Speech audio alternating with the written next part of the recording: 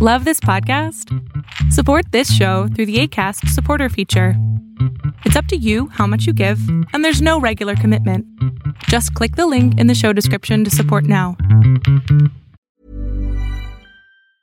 If you thought the only way to get a more defined jawline with natural-looking results was through surgery, think again. Juvederm Volux XC is a non-surgical injectable gel filler that improves moderate to severe loss of jawline definition and can help you achieve natural-looking results with little downtime. Even better, this improved definition lasts up to 1 year with optimal treatment. No maintenance required. Improve jawline definition for a smooth, sculpted look with Juvederm Volux XC. For important safety information and to find a licensed specialist, visit Juvederm.com. That's Juvederm.com. Not for people with severe allergic reactions, allergies to lidocaine, or the proteins used in Juvederm. Common side effects include injection site redness, swelling, pain, tenderness, firmness, lumps, bumps, bruising, discoloration, or itching. There's a risk of unintentional injection into a blood vessel, which can cause vision abnormalities, blindness, stroke, temporary scabs, or scarring. Talk to a licensed specialist to find out if it's right for you.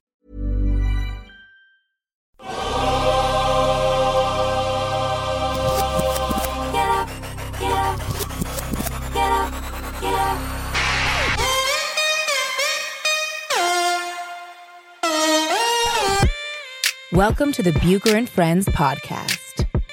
Here is your host. Might send it over to Rick Bucher. Rick Bucher.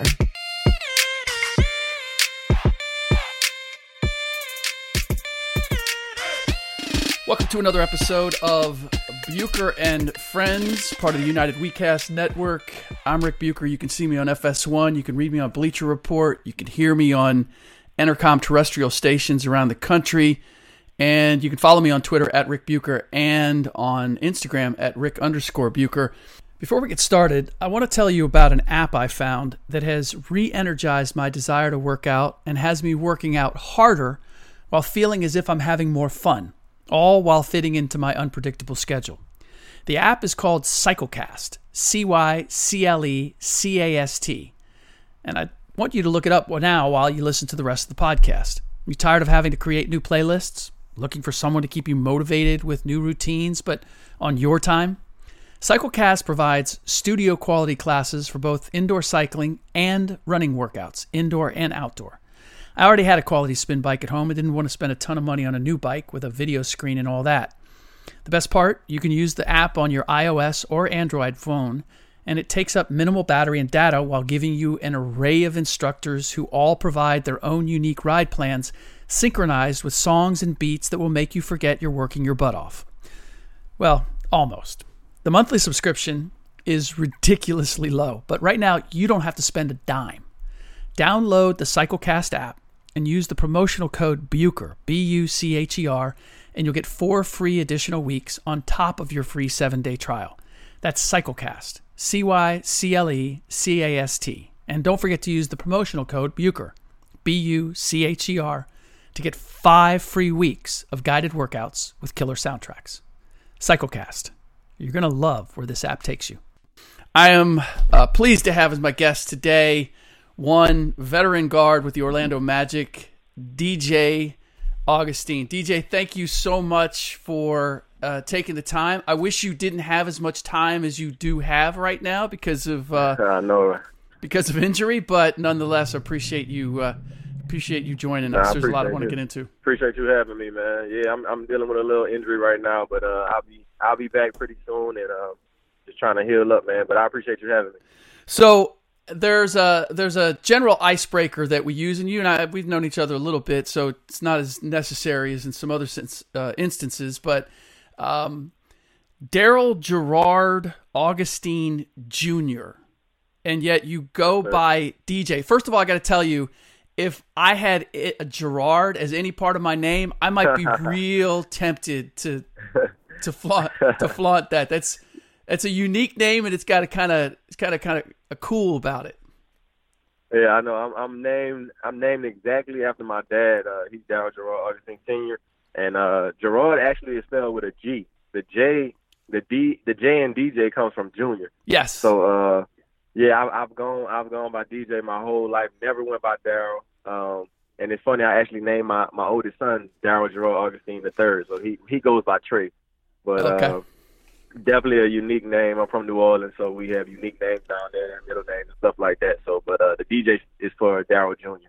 Yeah, I want to get into the impact, because you were impacted by Hurricane Katrina coming up, and I'm really curious to find out exactly how you think now, as you look back, growing up, starting a family, doing all that, how that impacted you and your life view. But we're recording this, I don't know, 8-9 days before the trade deadline, and you've been involved in a couple of trades. And so I wonder what it's like.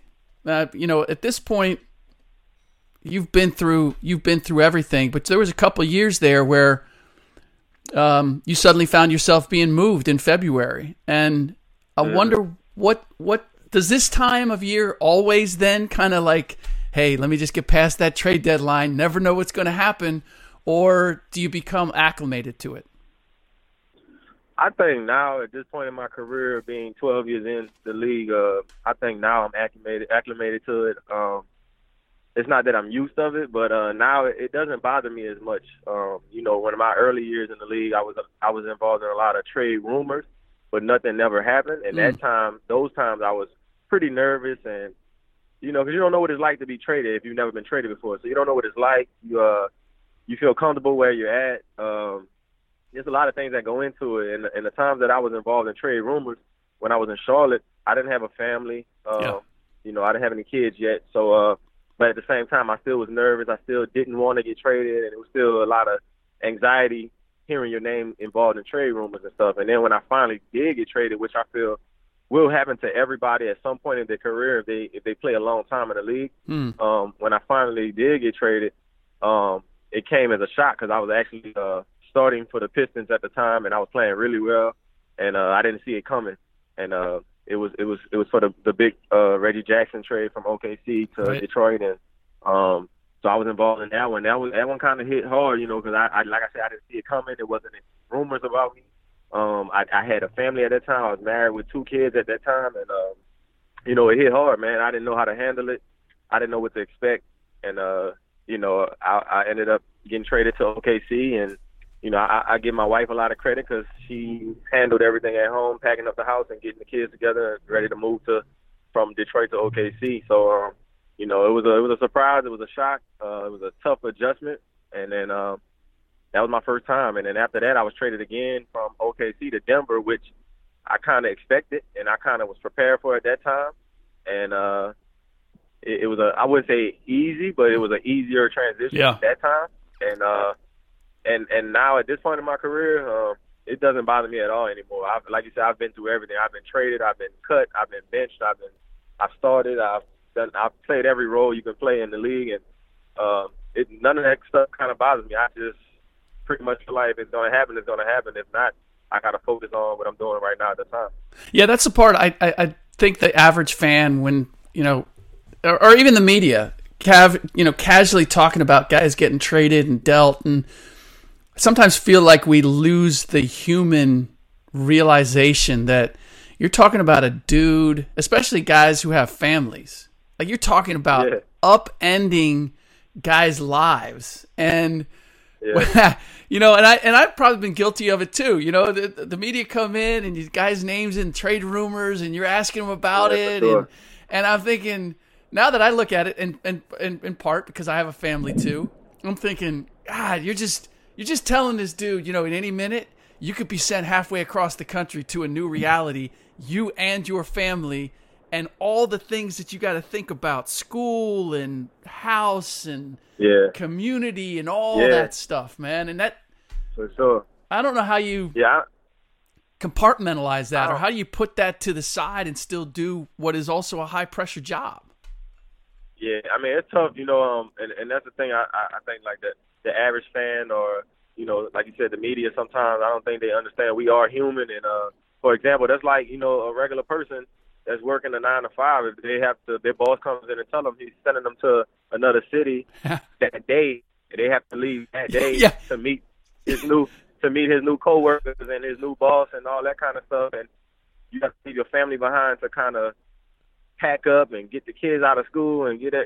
It's tough, man. And people don't understand that. And like you said, when we're traded, we have to leave that same day and meet the next team in whatever city they're in and play in an NBA game. Yeah.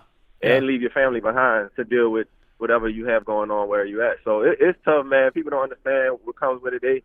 A lot of people see that, we make money and we're on TV and all that kind of stuff, but they don't understand, the pressures and the things that go along with being an NBA player that we have to deal with. But at the end of the day, we got to go out there and perform no matter what, no matter what's going on at home, what's going on in our personal life, traded, whatever. You got to go out there and perform to keep your job. Yeah. Money doesn't change a little one coming and going, Daddy, why do we have to move? Like that? Nah, not at all. Right? At all. You can't buy a solution to that necessarily, Yeah, for sure. Yeah. For sure. So one of the reasons I wanted to talk to you is because I just appreciate the guys like yourself. First of all, let's just start here. For a guy, a point guard of your size, and I see the game becoming ultra, longer, taller, more athletic. I truly appreciate the guys like yourself who continue to get it done, continue to demonstrate value, continue to orchestrate these teams. And I wonder if you pointed to one thing, like why do you think you've survived, not only survived, but thrived, built this career that you have? Number one, I think I've always, no matter what position I was in, like I said earlier, I've started, I've came off the bench, I've been cut, I've been traded. Like, I feel like no matter what situation I was in, I've always worked hard. I always was a high IQ player, and I've always been this size. But, the game doesn't change no matter how tall you are, how small you are. If you know how to play basketball and you go out there and play the right way and do all the right things, it'll show no matter how tall or small you are. And that's one thing I've been able to do in my career, just show, how high of an IQ player I am and be able to be on the floor with any group of guys and make my teammates look better when I'm out there and make the game look different when I'm I've had coaches tell me and people tell me all the time the game isn't the same when you're out there. Yeah. And I think that just goes back to just my IQ and my love for the game and just playing the right way. A lot of guys these days don't play the right way. They just want to get their stats. And some of them are doing things that they're not good at on the floor, which shows, in their stats and in their percentages and things like that. And I've always played a certain kind of way my entire life. So when you look at my percentages, my 3-point percentage or whatever, I don't force shots. I try not to turn the ball over, and those little things will keep you in the game and keep you on the floor, and have your coaches, no matter where you are, they'll trust you out there on the floor with the ball in your hands. And that's just one thing I've always been able to do. Yeah, no, that's 100%. The game, though, has changed over the last 10, 15 years. I wonder how have you adjusted to both on offense and defense? It's just the way they're officiating it, the way what teams emphasize. First, let's start with offense. How different are the offenses that you see being run now versus, say, when you first came into the league playing for Larry Brown in Charlotte? Yeah, it's totally different, man. When I first came in the league, it was all post guys. It was nothing but get the ball to the post and let them play and just move around and cut off of the post and let the big guys go to work. That was my first 4 or 5 years in the league, and it wasn't a lot of it was some pick and roll. You had like Steve Nash, who I looked up to, CP3, those guys who were great at pick and roll, but it was mostly get it to the big guys down low, let them go to work, and everybody spot up. That's how it was when I first came in the league. And now it's totally different. Now you got big guys shooting threes and handling the ball, and it's all pick and roll and transition. So the game has evolved, and it's definitely not the same. I think that's why a lot of big guys aren't able to play as long or be in the game as much, because if you can't shoot the three, you really don't have a reason to be on the court. If you can't shoot the three or guard another big that can shoot, that can stretch the floor, you really can't be on the floor. The game is different now. You got to be able to guard pick and roll. You got to be able to guard different positions and, be able to move your feet really. And it's all about communication and whatever your scheme is with your team, just sticking to it. Yeah.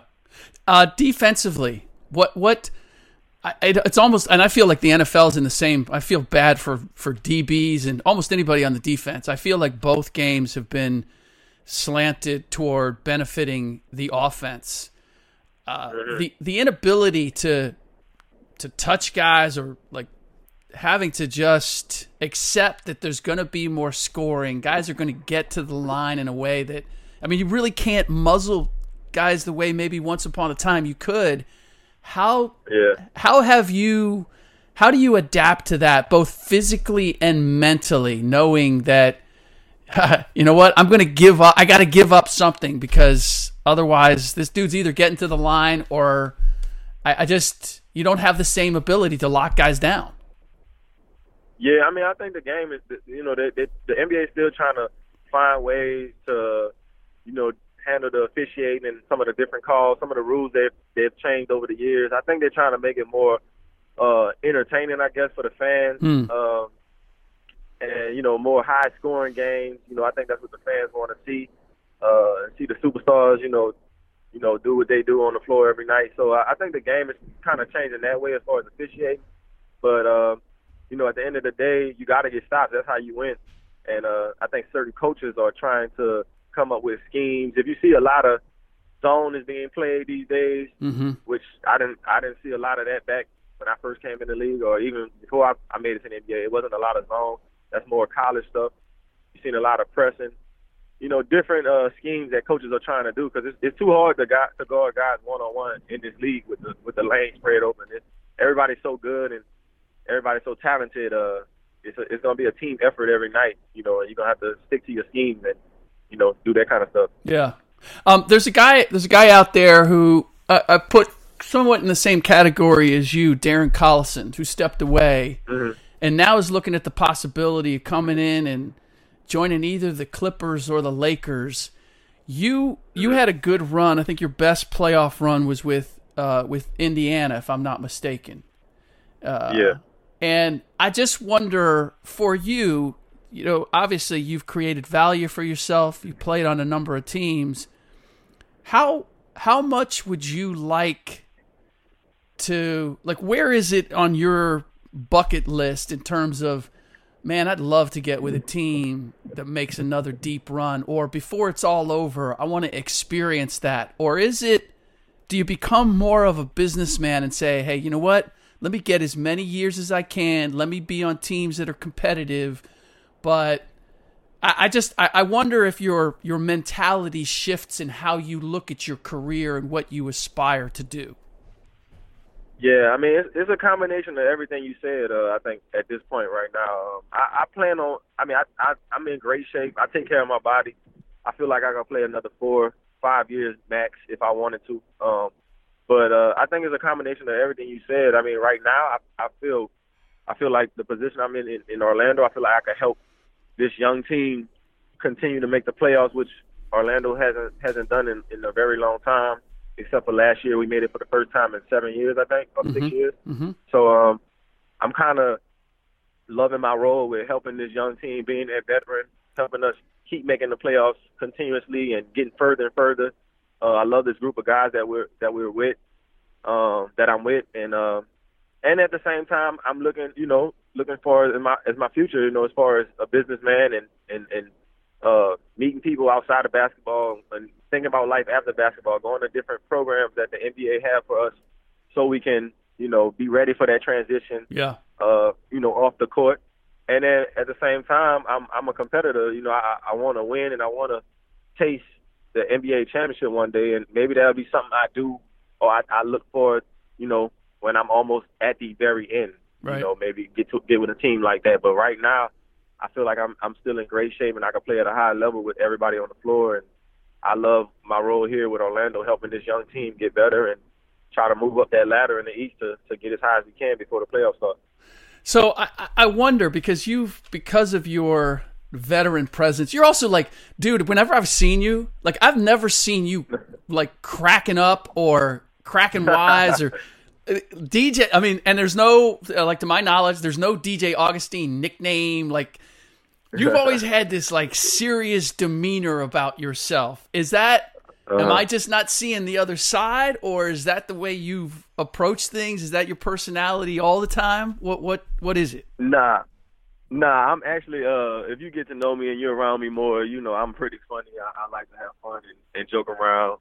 Most of my teammates would probably say I'm the jokester on the team, but really? That's just something that that's just something I've, like I said, I've been through so much in the league that I've learned that you got to have fun with it too, because it could be so stressful and so much pressure on you to perform and contracts and different things. You gotta enjoy it at the same time, because not everybody's in the NBA. This is a blessing for us to be playing. We could be doing anything else in the world, but we're playing basketball for a living, and you gotta remember to enjoy it at the same time. But when I step on the floor, when I walk into practice, I'm serious. You know, I don't play around.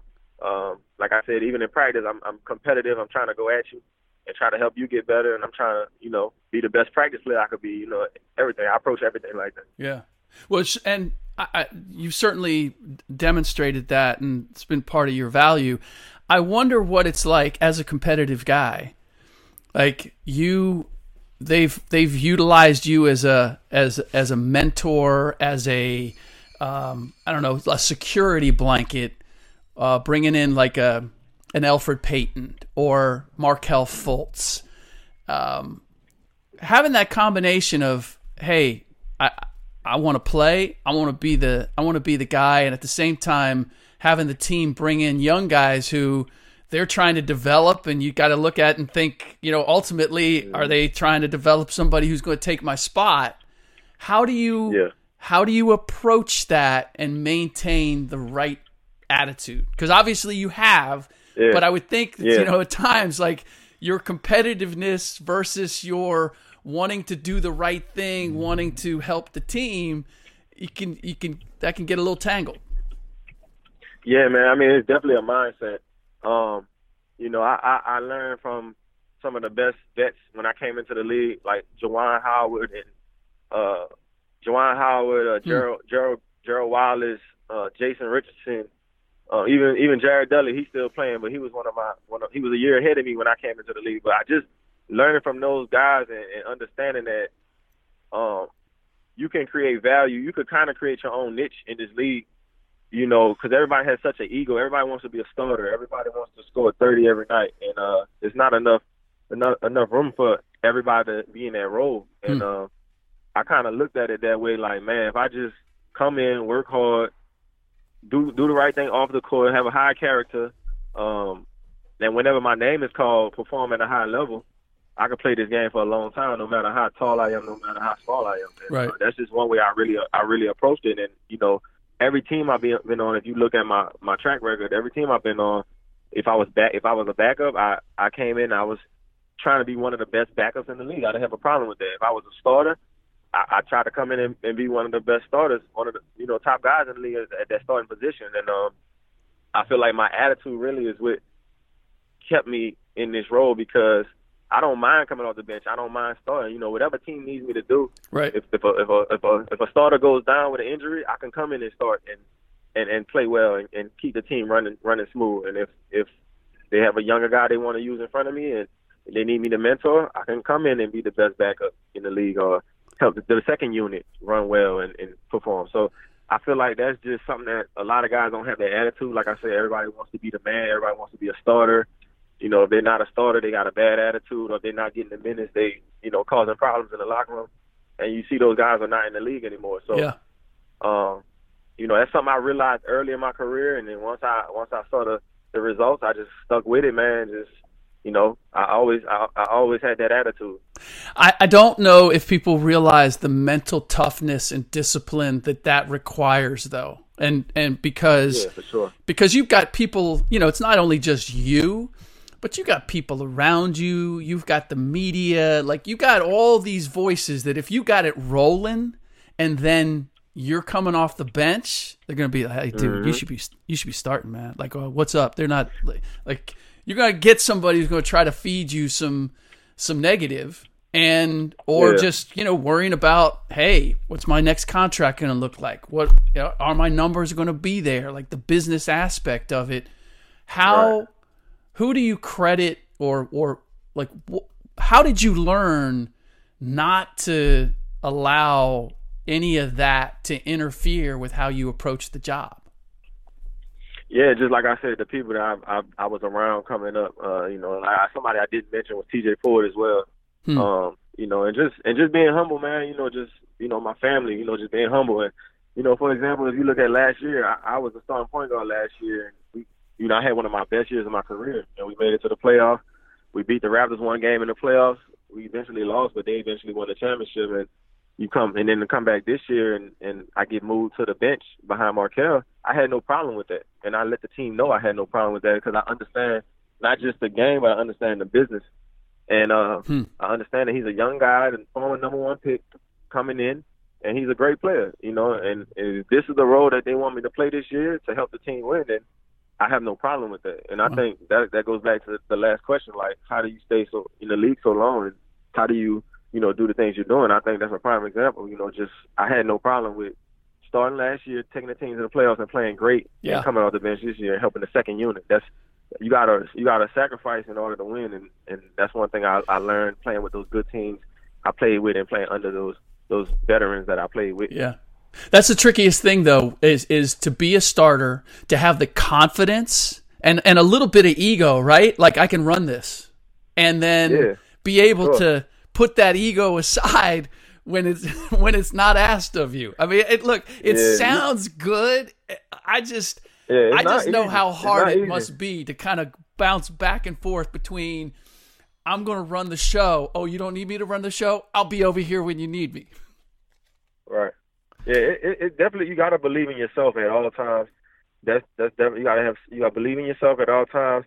And then, the media and even social media nowadays, they're going to make it sound even worse. Oh, you've been benched. You got benched. You're a bench player. Right. But, hey, look, I nothing's wrong with being on the bench, coming off the bench.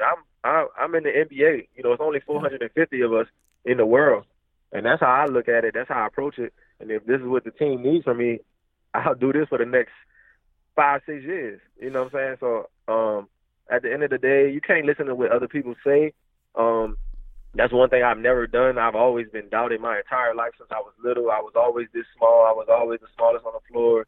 I was told I wouldn't be in the NBA. I wouldn't make it in college. And, that kind of stuff just fuels my fire and just motivates me. And, I just never did listen to social media, what others say, and what, some of the negative stuff, people who don't have a clue of what goes on behind the scenes or what it takes to be in this position. I never listened to it, but you definitely have to be mentally tough, and you definitely have to believe in yourself at all times. Getting engaged is a moment worth cherishing. A one-of-a-kind ring that you design at Blue Nile can help your love sparkle. Just choose your diamond and setting. When you've found the one, you'll get it delivered right to your door. Finding the right engagement ring can be nerve-wracking. At Blue Nile, you'll have the expert guidance needed and a diamond guarantee that ensures you're getting the highest quality at the best price. Cherish all of life's moments and save up to 30% at BlueNile.com. That's BlueNile.com.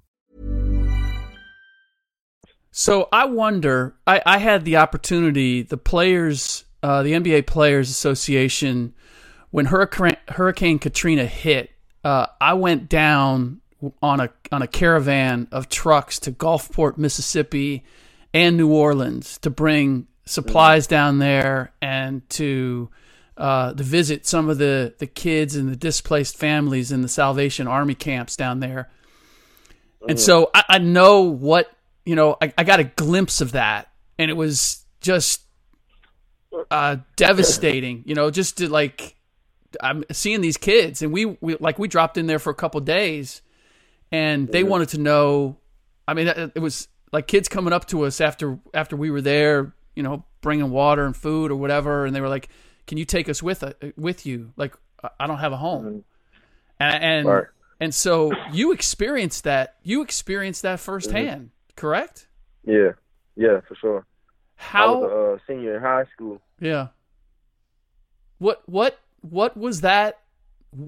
What was that like? I mean, what? It was tough, man. You know, I was, like I said, I was a senior in high school. I was about 16, 17 years old. And we pretty much watched everything on the news in Houston, Texas. That's where my family and I evacuated to the day before Katrina hit. And we just sat in the hotel room and watched everything on TV, watched the whole city underwater and listening to different reports. And, you know, it was hard to get in touch with family members because all the cell phone networks wasn't working.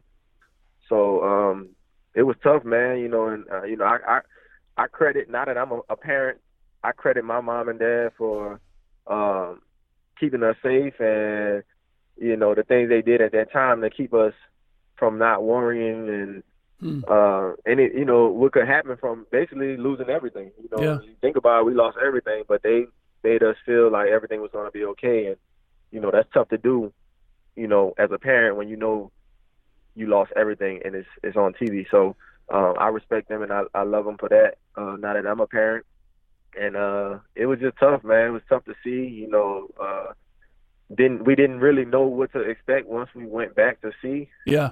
You know, for ourselves, and it was just an uneasy time. It was almost a month or two before we was even able to go back and actually see the damage.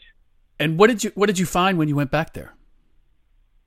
You could see the water line at the top of the ceiling, almost where the water just sat for days and weeks. All of our house is pretty much rearranged. If you can imagine water rushing in the house, it pretty much took all the furniture that was in the front of the house and moved it to the back of the house, and just everything was just all over the place.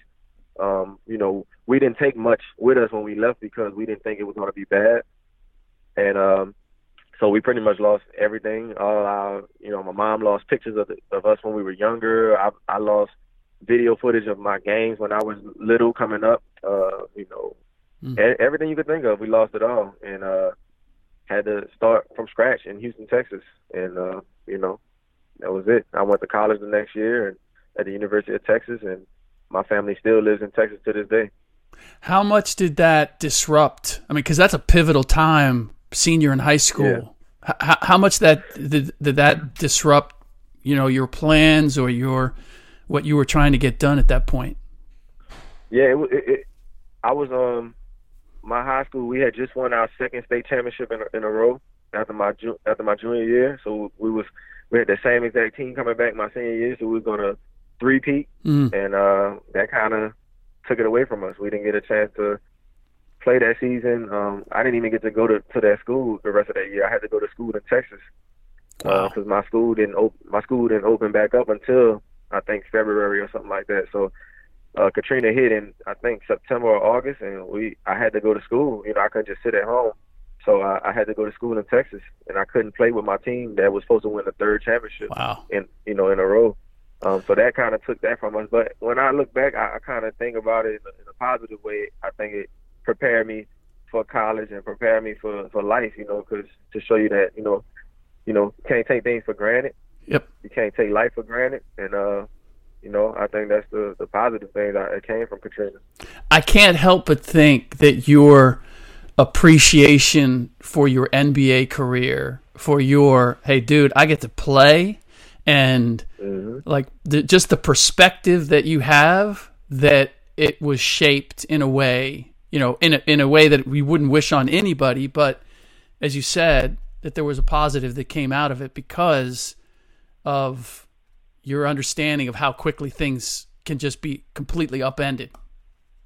Yeah, for sure. And that's something you definitely, if you play in the NBA or anything, I think any professional sport, you have to understand. And that's one thing I try to preach to my younger teammates now. You know, there's so many guys I came in the league with, or some of the guys even came in the league after me that's not here anymore because they took the game for granted. You know, they played around, they didn't work hard, you know, they got into other things, and, you know, and their career only lasted a year or two, you know, and I tell them all the time, you know, it's a blessing. I always say, you know, we 450, you know, out of the world, you know, to be able to play this game and make money playing and then take care of our families. And you can't never take it for granted because there's always somebody coming up under you, younger than you, better than you, that's trying to take your position. And you gotta just be humble and approach every day like that.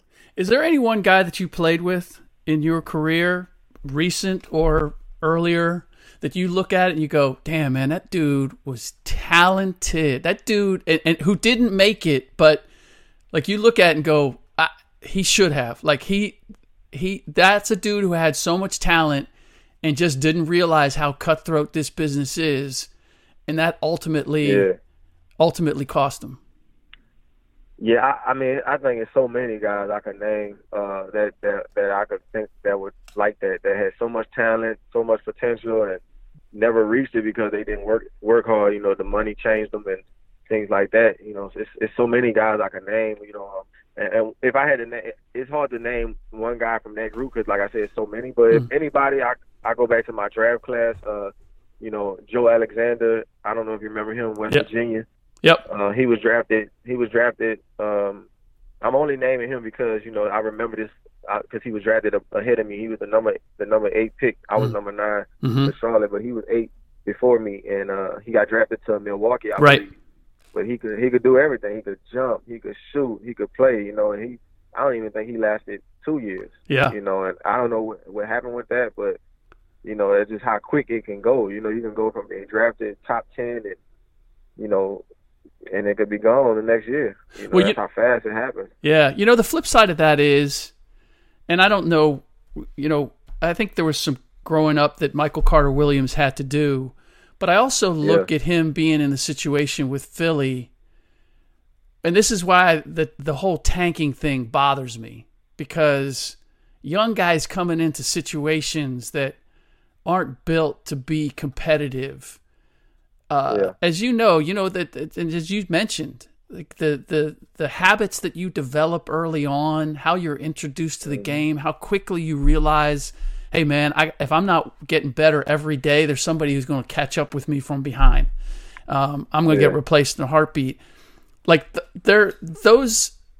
And I'm actually, I don't know, you know him better than I do, but I've been kind of impressed that the Michael's kind of stuck with it and kind of, it to me looks like he's grown up and he's survived that early time and all the abuse that he took going from, you know, 1 minute rookie of the year to now bouncing around the league.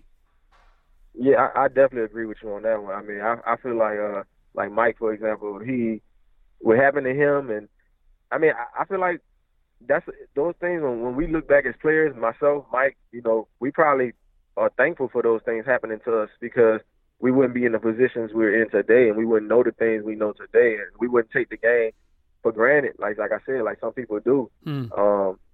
You know, and you know, with the draft, it's all about sometimes you get drafted to the right situation for you, and sometimes you get drafted to a bad situation. If you think about like the Rondos and the Draymonds, if those guys got drafted to the Celtics, or the Golden State Warriors, who would they still be Rondo and Draymond today? You know what I'm saying? Like some guys are drafted into perfect positions and perfect situations for their game and culture-wise. You know, they got, if you could come in as a rookie and you got Kevin Garnett, Ray Allen, and Paul Pierce, you're not gonna know nothing but good habits. But if you come into the league and you got a team that's last place in the East or the West, and you learning from guys who don't really care, they just want to get their numbers and go out, you're gonna learn bad habits. You won't last. So I mean, the draft is tricky. You know, you want to go as high as you can when you come in, but I think the big picture, you know, you talk to older guys like me, it's all about going to the right situation. And like I said, in my story, I wouldn't change nothing that happened to me in my career because it made me who I am and the player I am today. Things I know on and off the court today, I mean, you know, I'm blessed that my journey's been the way it's been. You were a college teammate of Kevin Durant's, and you got a chance to play with him in Oklahoma City. I didn't get to know him until he came into the league. And so I wonder from you knew him early on, did he grow into being the outspoken guy we know him to be now? Or was he always this way and he just kept it on the down low? When we first got to college, KD wasn't very outspoken at all. KD really just wanted to play basketball. I think he's the same way to this day. You know, as far as his character, he just loves basketball. I've never seen somebody that when they wake up they just want to play basketball all day, don't eat, don't play any video games, none of that kind of stuff. Stay up all night playing basketball. That's it. Watch basketball. You know, anything that has something to do with basketball. That's KD's life. He's the same way to this day. But I think he's just gotten more mature and he's become a man. And I think now he feels, you know, he's accomplished everything you could think of at the highest level. MVP of the league, MVP of the finals, champion, you know, scoring title, all-star. I mean, he's done it all. And I think now he's gotten to the point where he feels like he's a man. He wants to stand up for himself against, you know, the negative that's been coming at him over the last few years. He's been quiet for a long time. And I feel like he has the right to defend himself. But, you know, everybody has their own way to do that. And, you know, the way he's been doing it, that's what he chose to do. But I definitely feel like he feels like, you know, I'm tired of, you know, people talking about me. I've done everything you could think of in the league. And, you know, I should be, you know, spoken with the best. And I feel like he's at a point now where he just feels he needs to defend himself, and he has the right to. Do you think? But you know, when I look back, he wasn't always that outspoken. Though he never really was, you know, cared about what other people said. Yeah, I wonder, because he got some criticism in Oklahoma City. You know, after they weren't winning a championship and people started to get restless. But it wasn't to the level that it was once he left and he went to Golden State. And I wonder whether that was just, that's what inspired it, or it was, and you know Oklahoma City, like, they're very buttoned up, man. They're San Antonio North, right? I mean, they have a certain approach to things. So I never knew whether it was, hey, you know what, it kind of lit a fire under KD that, okay, so you criticize me because I haven't won championships. Now I go to a team and I go win championships, and you're going to criticize me for that. Whether it was that contradiction in his mind, or whether it was really he was just, this is the way Oklahoma City does things, and he was going to follow that. Whether he was feeling some kind of way when he was in Oklahoma City already, I don't know if you know, but I wondered, like, if you had any insight into that. Yeah, I mean, I actually played in Oklahoma with KD and Russ and all those guys, and the fans in Oklahoma are just amazing. The organization is amazing. But I personally think, and I don't know, because I never talked to KD about that whole situation, but I personally think and believe that once he won that championship with Golden State, I think he felt like I said, he felt like he's done it all, and nobody can. What can you say about me? You know, and you know, up to that point, he's won MVP. He's done it, the scoring titles. You know, he did it all up until that point, and that championship was just the icing on the cake. You know, and that's when I think he became more verbal and, you know, wanted to get back at people or stand up for himself, if you want to put it like that. And I don't think it necessarily was anything against OKC or those people out there, you know, because I know they showed him a lot of love and he loved them back. You know, so I just think it was like just a tipping point and just a point in his life where he was like, look, this solidifies who I am, and I did it all. You can't tell me nothing anymore, and I'm going to stand up for myself. So. What do you think, and I know this, I'm asking you to kind of speculate, but and I've always had a good relationship with him, and I've always felt like he's taken way more criticism and for all that he's accomplished. Like, people take too many shots at him. Right. But what do you think and I don't have a problem with him, like, leaving Golden State. Hey man, like I did this. Let me go on to the next challenge. Yeah. I have no problem with any of that. What I don't know is what's the next challenge for him. Like, what? Yeah. He to me seems to be searching for, okay, what's the next mountain to climb? And I'm not sure I know what it is. Do you? Yeah. I don't. But I think, you know, I know he's into a lot of business stuff now. He's you know, he's into a lot of investing, and he's started his own company and things like that. So I believe it may be something on that level. Yeah. I think he wants to win. At the same time, he wants to bring a championship to Brooklyn, but I think he's also in a place which being New York is a great place for off the court, you know, things that can happen in his life as far as business. And I think honestly that's what he's building right now. You know, at the same time, he's still an NBA player. He's still one of the greatest players in the league, and he's definitely gonna come back and be at that level again. But I think personally, right now, he's at another part of his life, chapter in his life, where he's focusing on more business stuff, maybe. That's what I believe. Yeah. We don't talk as much as we used to. But I could definitely, on the outside looking in, I definitely see, what direction he's going in, and I think that may be it. That makes a lot of sense, because as this was, we're going through everything last spring, I kept hearing New York, not Brooklyn, not the Nets or the Knicks. I was hearing New York. That's what he was making his decision on, and that was before the injury. And then I think the injury certainly influenced things, and his conversations with Kyrie did as well. But that really makes a lot of sense from everything that I knew as he was making that decision. All right, DJ, wish you the best of luck in getting back as quickly as possible. As I said, I've always appreciated your game and the way you approach it. Even if you have the game face on when the media comes in the locker room afterward, I hope sometime we get the opportunity where I get to see the other DJ Augustin. I believe now it's in there. I do. Yeah, for sure, man. I appreciate it, Rick. But thank you, and I'll see you down the road. All right, man. Thank you. Appreciate it. All right, DJ, you got it. Thanks, man. That does it for this episode of Bucher and Friends. Hope you enjoyed the conversation with DJ Augustin. In the next podcast, I'll be joined by Super Bowl champ, NFL vet Will Blackmon. We will preview the Super Bowl between the 49ers and the Kansas City Chiefs, give you everything that you should look for, along with our predictions. Don't forget, please rate and review the show on iTunes or wherever you get your podcasts. And if you want us to do something for you, screenshot that review and send it to @BucherFriends, and you will be eligible to win some prizes. In the meantime, as always, thanks for listening.